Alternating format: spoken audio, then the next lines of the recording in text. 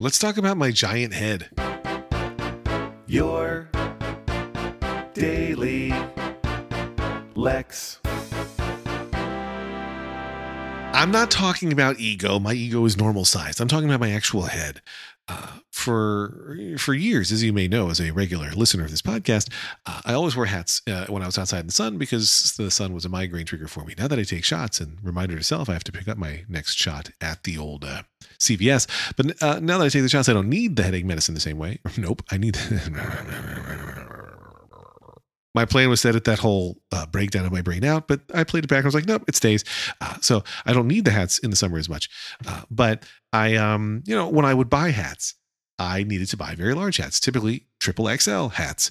XL, by the way, also how you pronounce Lex backwards. But I have to buy large hats because I have a giant head. And this meant that I couldn't really wear baseball caps. Like if you got a baseball cap that was a giveaway or, at a bar mitzvah or you're at a ball, they don't fit my head.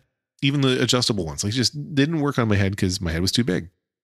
One time I was at a Lids in a mall with some extra time, Lids being that hat store that you see in many malls.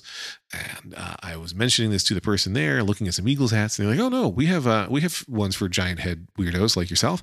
And they hooked me up with a giant baseball cap, and it totally fit. And I was like, yeah, I'll buy it's a football baseball cap, but you get it. So they're like, yeah, buy this one. So I did, and it fits, and I wear it sometimes, and it's a great hat. And, they want you to fill out their kiosk, put in your name and your email. I'm like, okay, it's L at lexfriedman.com.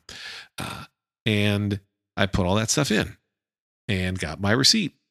And ever since, for years, I get other people's receipts from Lids. For a long time, I didn't know why it was happening. I was like, somebody's attempting some weird scam. Like I'm supposed to call the number in this e-receipt and I'll be like, hey, I need a refund. I'm like, well, it's the credit card number. Like it's a dumb old scam. So I don't know. But then over time, I realized, wait a second, there's no scam here. These are real Lids receipts from people buying hats, and they're simply typing in LL into the machine. And then it's like auto-populating my email address. Like, yeah, whatever, that's me, LL, because nobody cares, right? So the is dumb, but I started getting people's receipts. And sometimes I'll get, a couple a month. Sometimes I'll go many months, even I feel like a year without getting it. But today's topic is this because 5 minutes before I started recording, I got a receipt. This one is from New Orleans, Louisiana. And this customer, who is LL, bought a New Orleans Saints NFL hat, actually bought 2 of them for $32 a piece, and got one of them embroidered. No, got both of them embroidered. I got the word. It just says embra with a dot. I got there. They got them embroidered at $12 a piece.